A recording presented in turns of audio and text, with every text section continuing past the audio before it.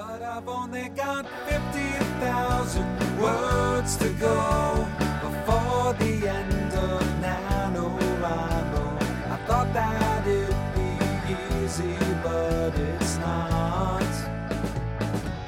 Yeah, I've only got 50,000 words to go before the end of NaNoWriMo. I've got everything I need except for that.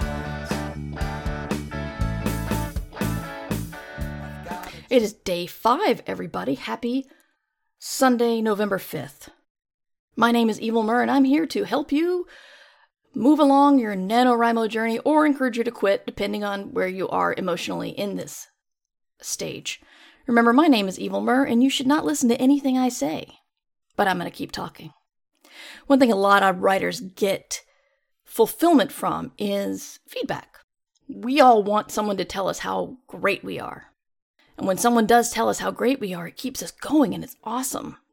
And one of the hardest things during NaNoWriMo is keeping going. So my advice is to post your work online as you go. And yes, even if you followed my advice yesterday to plagiarize, do it then. Who cares? And ask for feedback. Because everybody probably will tell you it's amazing, especially if you stayed up really late to write those 2,000 words you were doing behind, and it was like 3 o'clock in the morning, and you had Schitt's Creek going on in the background, and you decided to start putting those characters into your story because that was funny, and your book isn't funny, and so might as well just borrow the humor. I think if you post online as you go, people will take time to read it, and they will tell you you're brilliant. If they tell you you're not brilliant, they're clearly wrong. Who cares if your story doesn't hold together? It's NaNoWriMo.